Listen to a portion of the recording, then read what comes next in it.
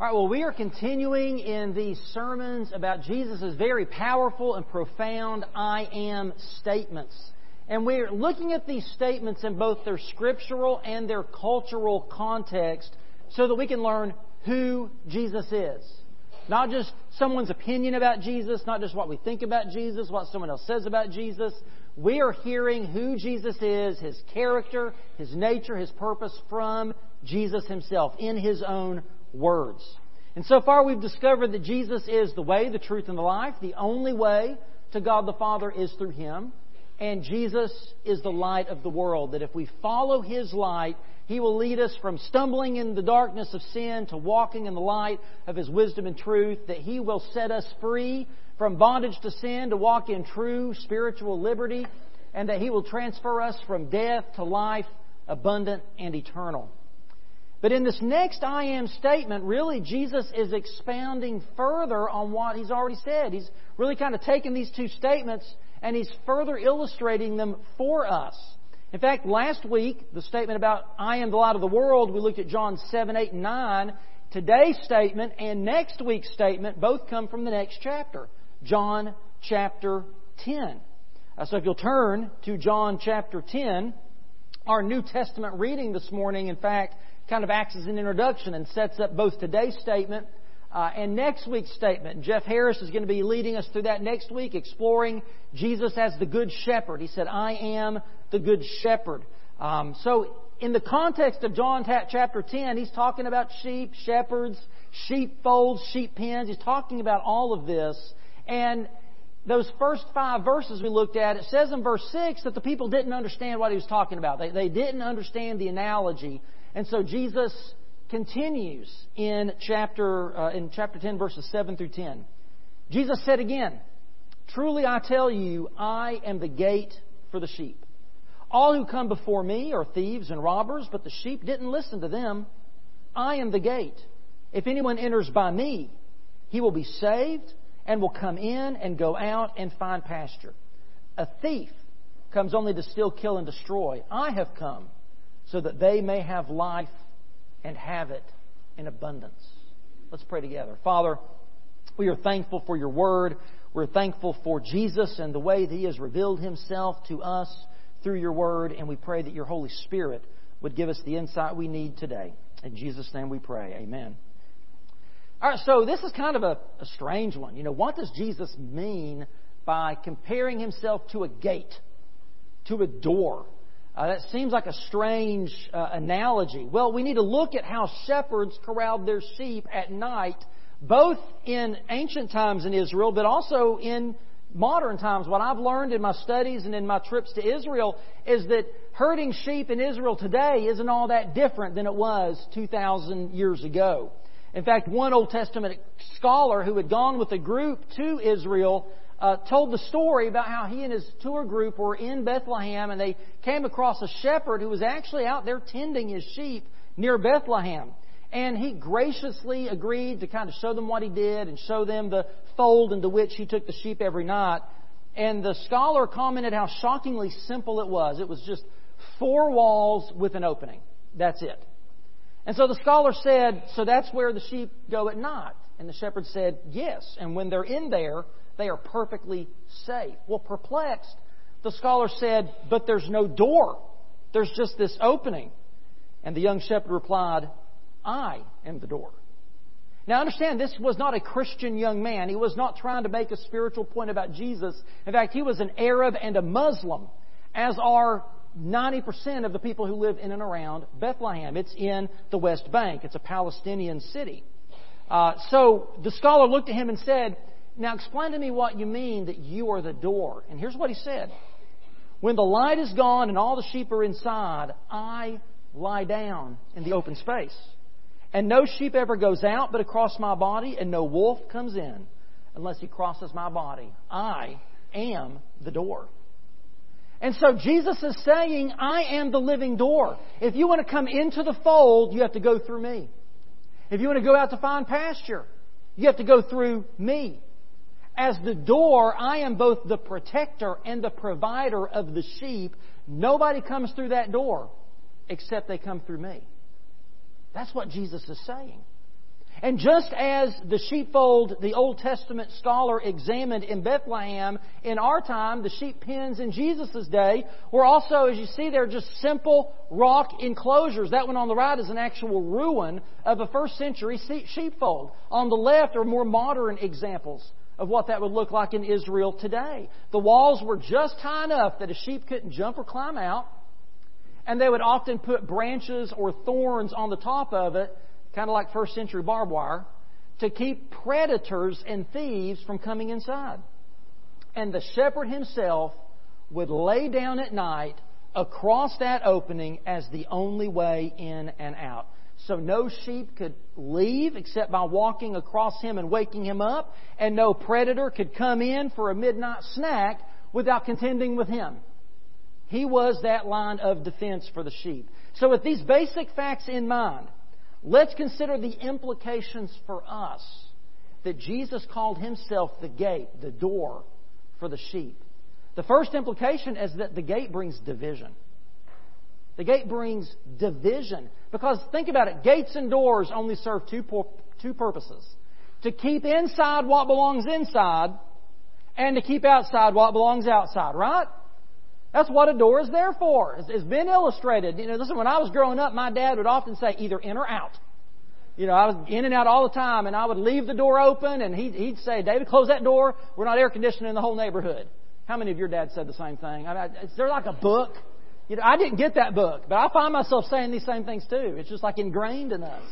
Yeah, you want to keep the AC and the bugs, out, or the hot air and the bugs out, and the AC in, or in the winter, you want to keep the cold air out and the warm air in. Down here at the fellowship hall, we don't open those fellowship hall doors a lot of the year. We put a sign out telling you to go in the hallway and around for the same reason. We want to keep the cold air and the hot air where they belong, separated from each other. In Gatlinburg, I know people live in Gatlinburg, and they have to tell people to close and lock your door at night because the bears know how to open doors and get in. You want to keep the bears outside, right? With the rattlesnakes. You want to be inside where it's safe. My refrigerator beeps at me because I leave the door open and take too long to find out what I want to eat. Because you got to keep that cold air in and the hot air out. The shepherd served as the gate, which kept his sheep safely in the pen, and anyone who didn't belong, thieves, robbers, predators, keep them out. They belonged on the outside. The gate, like any door, necessarily causes division. It separates those who are inside from those who are outside. Now, people today don't like that. They don't like that kind of exclusivity. They don't like the idea that there are insiders and outsiders, that there are people who belong and people who don't belong. But listen, I'm going to tell you, the claims of Jesus Christ are exclusive. He said, "I am the way, the truth, the life. No one comes to the Father except through me." He said the gate into God's kingdom is narrow and the road is difficult and few will find it. The claims of Christ are exclusive, but they're also inclusive. Because Jesus said, "For God so loved the world, He gave His one and only Son, that whosoever believes in Him will not perish but have everlasting life." Peter tells us that God doesn't want anyone to perish, but for all to come to repentance. And in Revelation 22:17 it says, "Both the Spirit and the bride say, 'Come.' Let anyone who hears say, 'Come.' Let the one who is thirsty come. Let the one who desires take the water of life freely." Jesus offers belonging and acceptance to everyone. He wants every outsider to become an insider. But we can't climb over the fence into God's kingdom any which way we want. We can't build our own gate to get through. We can't climb over the wall with our own achievements. God has already made a way for us to come into His kingdom, and that one way is through the cross of Jesus Christ. If there was any other way, Jesus would not have died on that cross for our sins. There is no other way into the kingdom but through Him. And tragically, we know, as Jesus said, that most people, at least many people, are not going to find that way. They're going to choose to not enter through that narrow gate. They're going to choose not to walk that difficult road of discipleship. Jesus said few would. During Jesus' ministry, we read several places that the people were divided because of Jesus. In Luke 12, He says, "Do you think that I came here to bring peace on the earth? No, I tell you, but rather division. From now on, 5 in one household will be divided, 3 against 2 and 2 against 3. So just as a door creates a necessary division, a separation, so does Jesus. Because followers of Jesus don't belong to this world anymore. This world is no longer our home. Paul says in Colossians 1:13 that He has rescued us from the domain of darkness and transferred us into the kingdom of the Son He loves. We're citizens of a different kingdom. And as a result, Jesus warns us the world will hate us. That just as the world hated and persecuted Him, He said the world will hate and persecute us because we no longer belong to it. You think about trying to escape communist Soviet Union, or trying to escape from East Germany to West Germany back in the day, or from North Korea to South Korea. Those communist dictatorial regimes hate people that try to escape. And the world will hate us for escaping it to the kingdom of God. Listen, there are many lost sheep out there. There are a lot of people who are wandering around from one field to another, trying out every philosophy and religion. There are people who wear themselves out, walking around that pen, trying to find any other way to get inside, any kind of lifestyle, any kind of pursuit, any way to get inside except to come through the one way, and that's Jesus Christ. He is the only gate, the only way for us to be saved. And if we miss out on Jesus, if we refuse to enter through Him, we reject Him as our Lord and Savior, we miss out on God, we miss out on forgiveness, we miss out on heaven, we miss out on peace, we miss out on life. Now, people think this idea of division, that this exclusivity of Christ is bad news, but it's not. I'm here to tell you it's good news because there is a gate. There is a way. God didn't have to make any way for us. He could have left us all outside. That division is good. It's as good as when you are welcomed in out of the cold into the warmth of someone's home. It's as good as when you hand over that ticket so you can board the plane or enter into Disney World or go into the movie theater. It's as good as when that young couple steps across the threshold of their new first home for the first time. It's a good thing. Consider the good news of division. In Christ we move from death to life, from slavery to liberty, from debt to amazing riches, from scarcity to abundance. But if we're going to experience that change, if we're going to experience that separation from who we were to who God is making us to be, we have to make a decision. And so the gate that means division is also the gate that requires a decision. You have to make a choice. Now, again, we live in a culture where division and separation are hateful. Exclusivity is bad. Inclusivity is good. Discrimination is a vice. Tolerance is a virtue. But every time you make a decision, you know what you're doing? You're discriminating. You're making a choice between two or more options.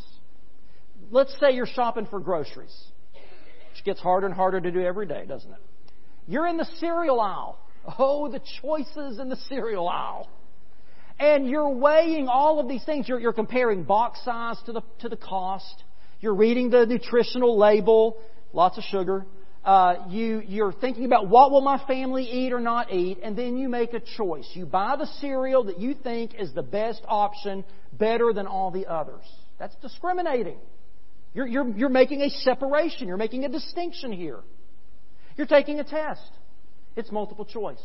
Or maybe it's a mathematical problem. One answer is right, and guess what? The rest of them are wrong.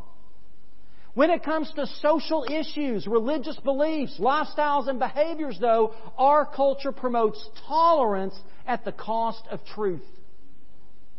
You believe your truth, I'll believe mine. You live what's true for you, I'll live what's true for me. Now, how insane would it be if we applied that logic to money or medicine or, trying to take measurements to build something? Okay, let's say that I owe you $100 and I attempt to pay that back in 10 $1 bills. And you look at me funny. And I say, well, to me, a $1 bill has as much value as a $10 bill. Would you take that? Would anybody take that? Please raise your hand and let me know, because I want to borrow $100. No, none of us would do that.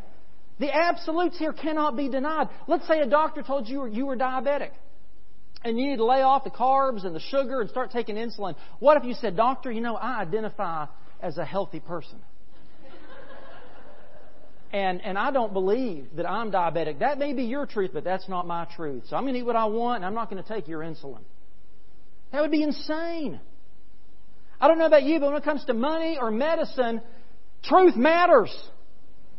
And I don't want my doctor or my airplane pilot or my banker to tell me about their truth.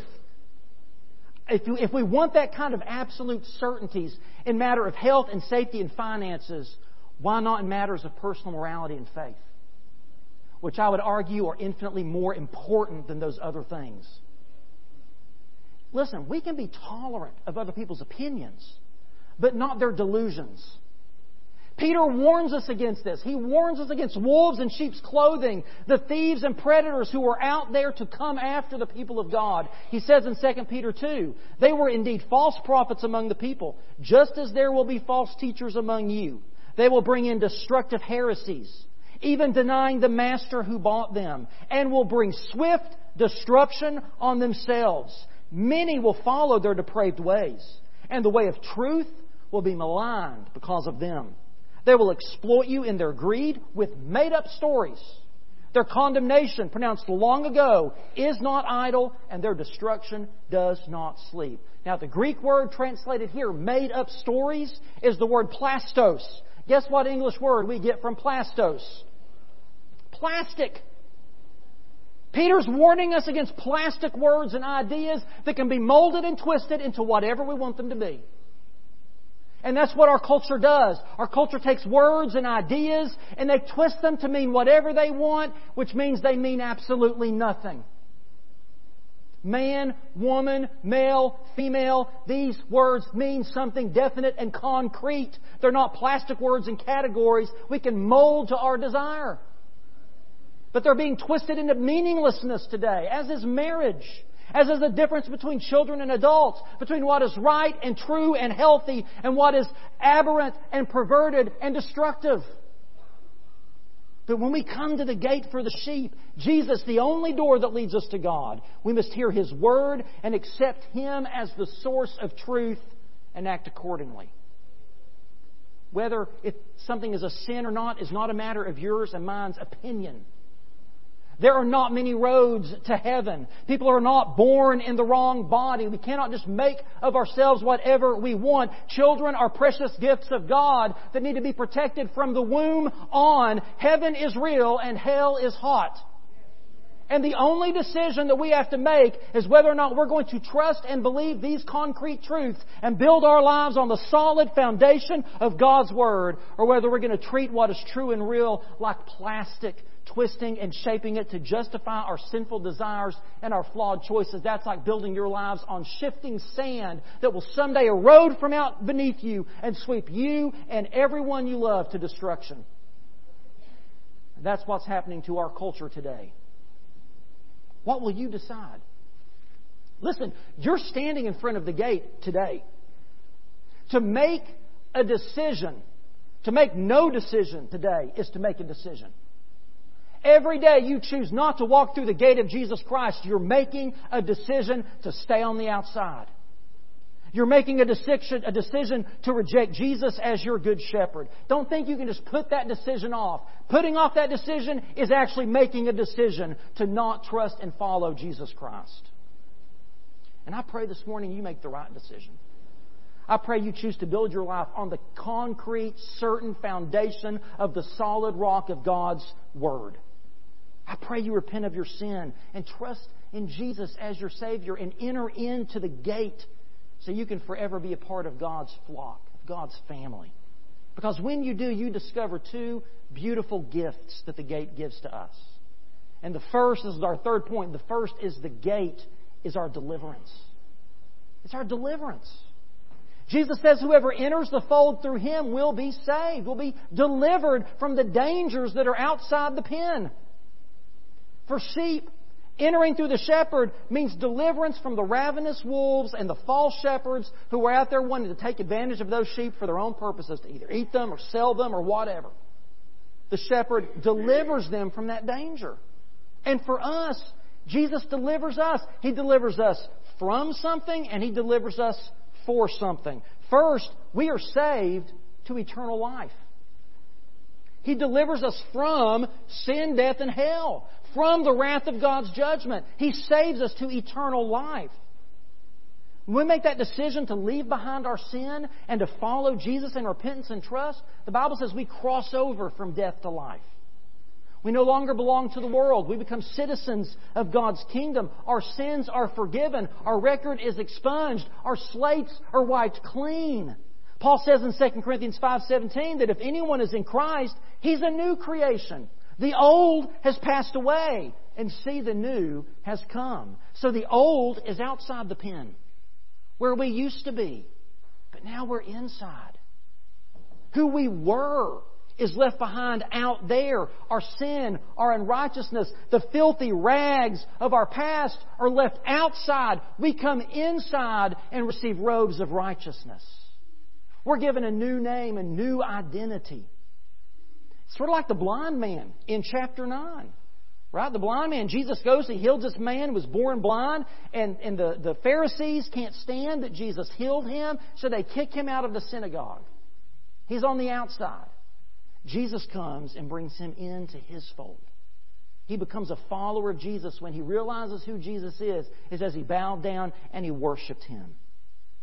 You see, the blindness, the deafness, the muteness, the lameness of our old selves is left behind on the outside of the pen. In here, in Christ, we are new. We are free. We are sons and daughters of the King of creation. In here, we walk in the light of life. We live in liberty now and forever.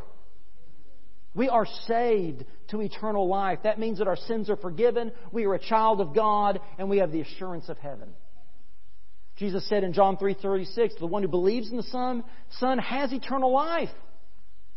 But the one who rejects the Son will not see life. Instead, the wrath of God remains on him. But listen, eternal life isn't just something that we experience when we die. Jesus doesn't just deliver us upon our death. No, when we give our lives to Jesus Christ, something changes in us here and now. We are saved to experience abundant life in the flesh. So Jesus doesn't just deliver us from something, He delivers us for something. We are saved for abundant life in the here and now. Now, what does that mean? Well, look back at verse 9. He said, I am the gate. If anyone enters by me, he will be saved and will come in and go out to find pasture. Come in and go out to find pasture. Now that phrase, come in and go out, is used in the Bible to refer to the blessing, the abundant blessing of God. For example, in Deuteronomy 28:6, one of the blessings that's spoken over Israel is that you will be blessed when you come in and blessed when you go out. What does that mean?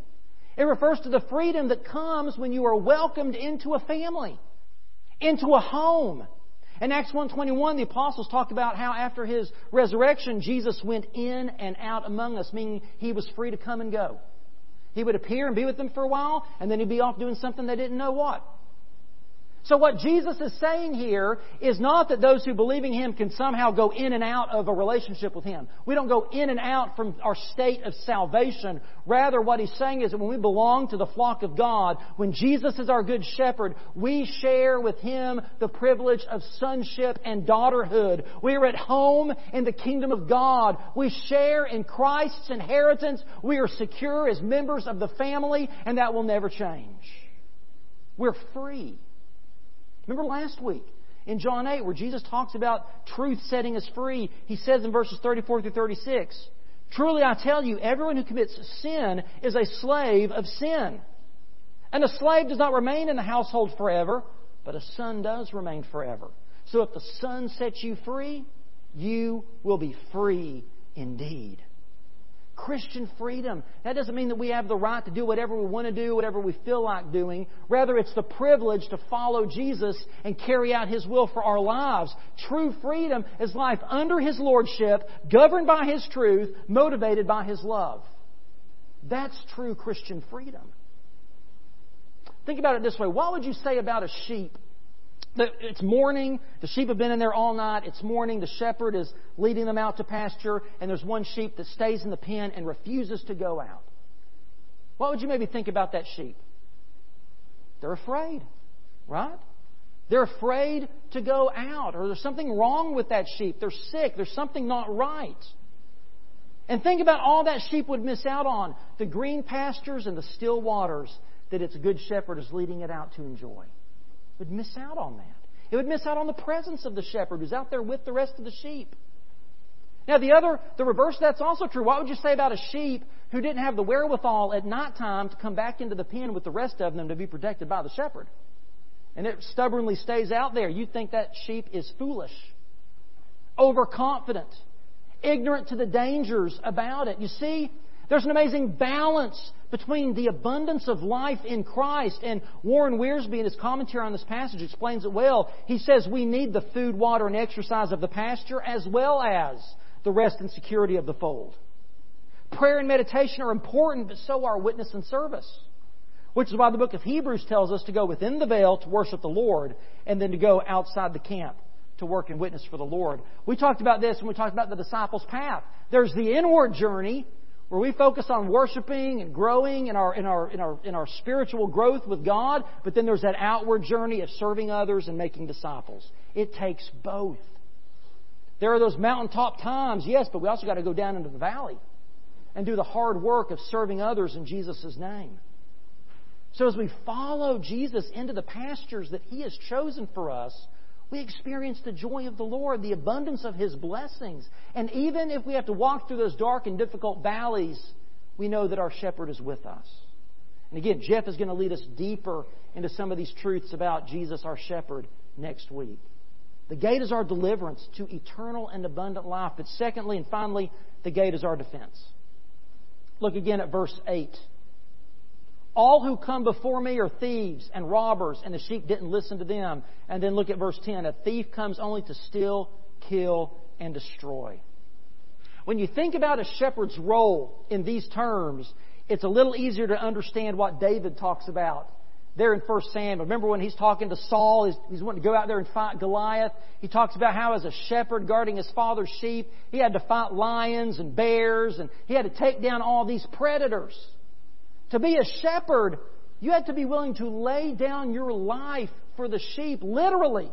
Laying down over that opening every night. You were risking life and limb on a daily basis, not to mention the loss of sleep, all for the sake of protecting your sheep. Jesus has done the same for us. He laid down His life for the sheep, and He took it back up again so we could be saved, safe, and secure. He delivers us the moment we trust in Him as our Lord and Savior, and from that moment on, every day, Jesus defends us. He stands watch over us. He stands guard for us every day. It's in this context, here in chapter 10, again, of sheep, shepherds, sheep pens, that Jesus says this. He says in verses 28 and 29, I give them eternal life, and they will never perish. No one will snatch them out of my hand. My Father who has given them to me is greater than all. No one is able to snatch them out of the Father's hand. In other words, once you're in. Forever. You are safe and secure. When you enter into God's fold through Jesus Christ, you are saved and always will be. It says in Hebrews 7:25 that Jesus continues this work of defending us, of keeping our salvation secure when it says, therefore He is able to save completely. When you're saved, it's not a half-done job. He saves you completely. Those who come to God through Him, since what? He always lives to intercede for them. Jesus is always, every day, interceding for us, defending us, keeping us secure. And just as those predators and those thieves would be out there scouting and stalking a large flock, waiting for the right moment to pounce, our enemy is on the prowl like a lion seeking whom he may devour. We have an enemy who, through false shepherds, through wolves in sheep clothing, through internal doubts and external temptations, he wants to steal your joy. He wants to kill your witness. He wants to destroy God's purpose for your life. A thief comes to steal, kill, and destroy, but Jesus has come to give us life in abundance. Our Good Shepherd, who is the gate for the sheep, stands between you and the enemy, and I can't think of a better line of defense. Can you? Where are you today? Are you outside God's sheepfold, or are you in? Maybe your philosophy has been, I've got plenty of time to deal with this Jesus stuff. I've got plenty of time to give my life to Jesus, to live for Him. I'll get around to that someday. Or maybe you've been trying to find some other way into the pen through being religious, going to church, doing good works, trying not to commit the big sins, and you think, I'm going to be able to get in on my own. I pray that today you realize that's foolish. There's only one way in, and that's through a relationship with Jesus Christ. So guess what? There's a decision that stands before you today. Will you trust in Jesus and leave behind your life of sin and self-righteousness and self-reliance and walk through God's gate, or will you keep yourself outside the gate? You will make a decision today, one way or the other, to either be a part of God's flock or to stand without. And I pray today you would choose to leave your past behind, outside the gate, to come in through Jesus and be made new. Receive that deliverance, that gift of abundant and eternal life. Jesus stands ready today to welcome you into His flock. Will you do that today? Will you make the right decision? Maybe today you're in God's flock already. You know you already belong to Jesus. You've come in through the gate. Are you living like a sheep that's too afraid to go out to pasture? Are you happy in the church? Are you happy in your little bubble that you're in, but you're afraid to step out in faith and serve the Lord? You're afraid to go out there and share the good news of Jesus with someone else. Or maybe it's the opposite. Maybe you're working and you're serving, but you're too stubborn to come in at night for rest and refreshment. Maybe you're a little bit too much like Martha, work, and not enough like Mary. Or maybe you're too much like Mary, and all you want to do is sit at the feet of Jesus. All you want to do is be on that Mount of Transfiguration. You don't want to go down into the valley of hard work and service for the kingdom. Maybe you need to work on that balance of trusting in Jesus, of coming in to find rest and refreshment with Him and going out with Him in work and service. Or maybe God this morning is leading you and your family to join this particular group of God's flock that meets here at First Baptist Church. And this is where God would have you to worship and serve. The point is, do you hear the voice of your shepherd today? And if you've heard His voice, will you follow Him? Will you answer the shepherd's call in obedience? I pray that you will. Let's stand and pray together. Father, we thank You that You made a way. Lord, You didn't have to make a way. You could have left the door shut. You could have left us on the outside to perish. You could have left us to sink in the shifting sand of this world that we live in, but You chose to make a way through Jesus Christ. And He's the only way, because He is the life. He is the truth. He is the way. He is the light of the world. If we don't want to walk in darkness, we have to follow Him. And if we want to be a part of Your sheepfold, we have to enter through the gate.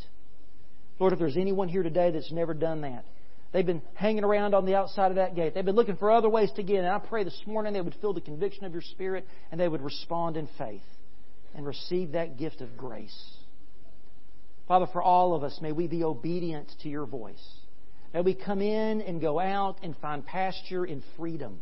May we live this life in Christ in abundance in such a way that others will be drawn to know our shepherd. Father, whatever Your Spirit is speaking to us, may we be obedient today. In the name of Jesus Christ, our good shepherd and the gate for the sheep, we pray.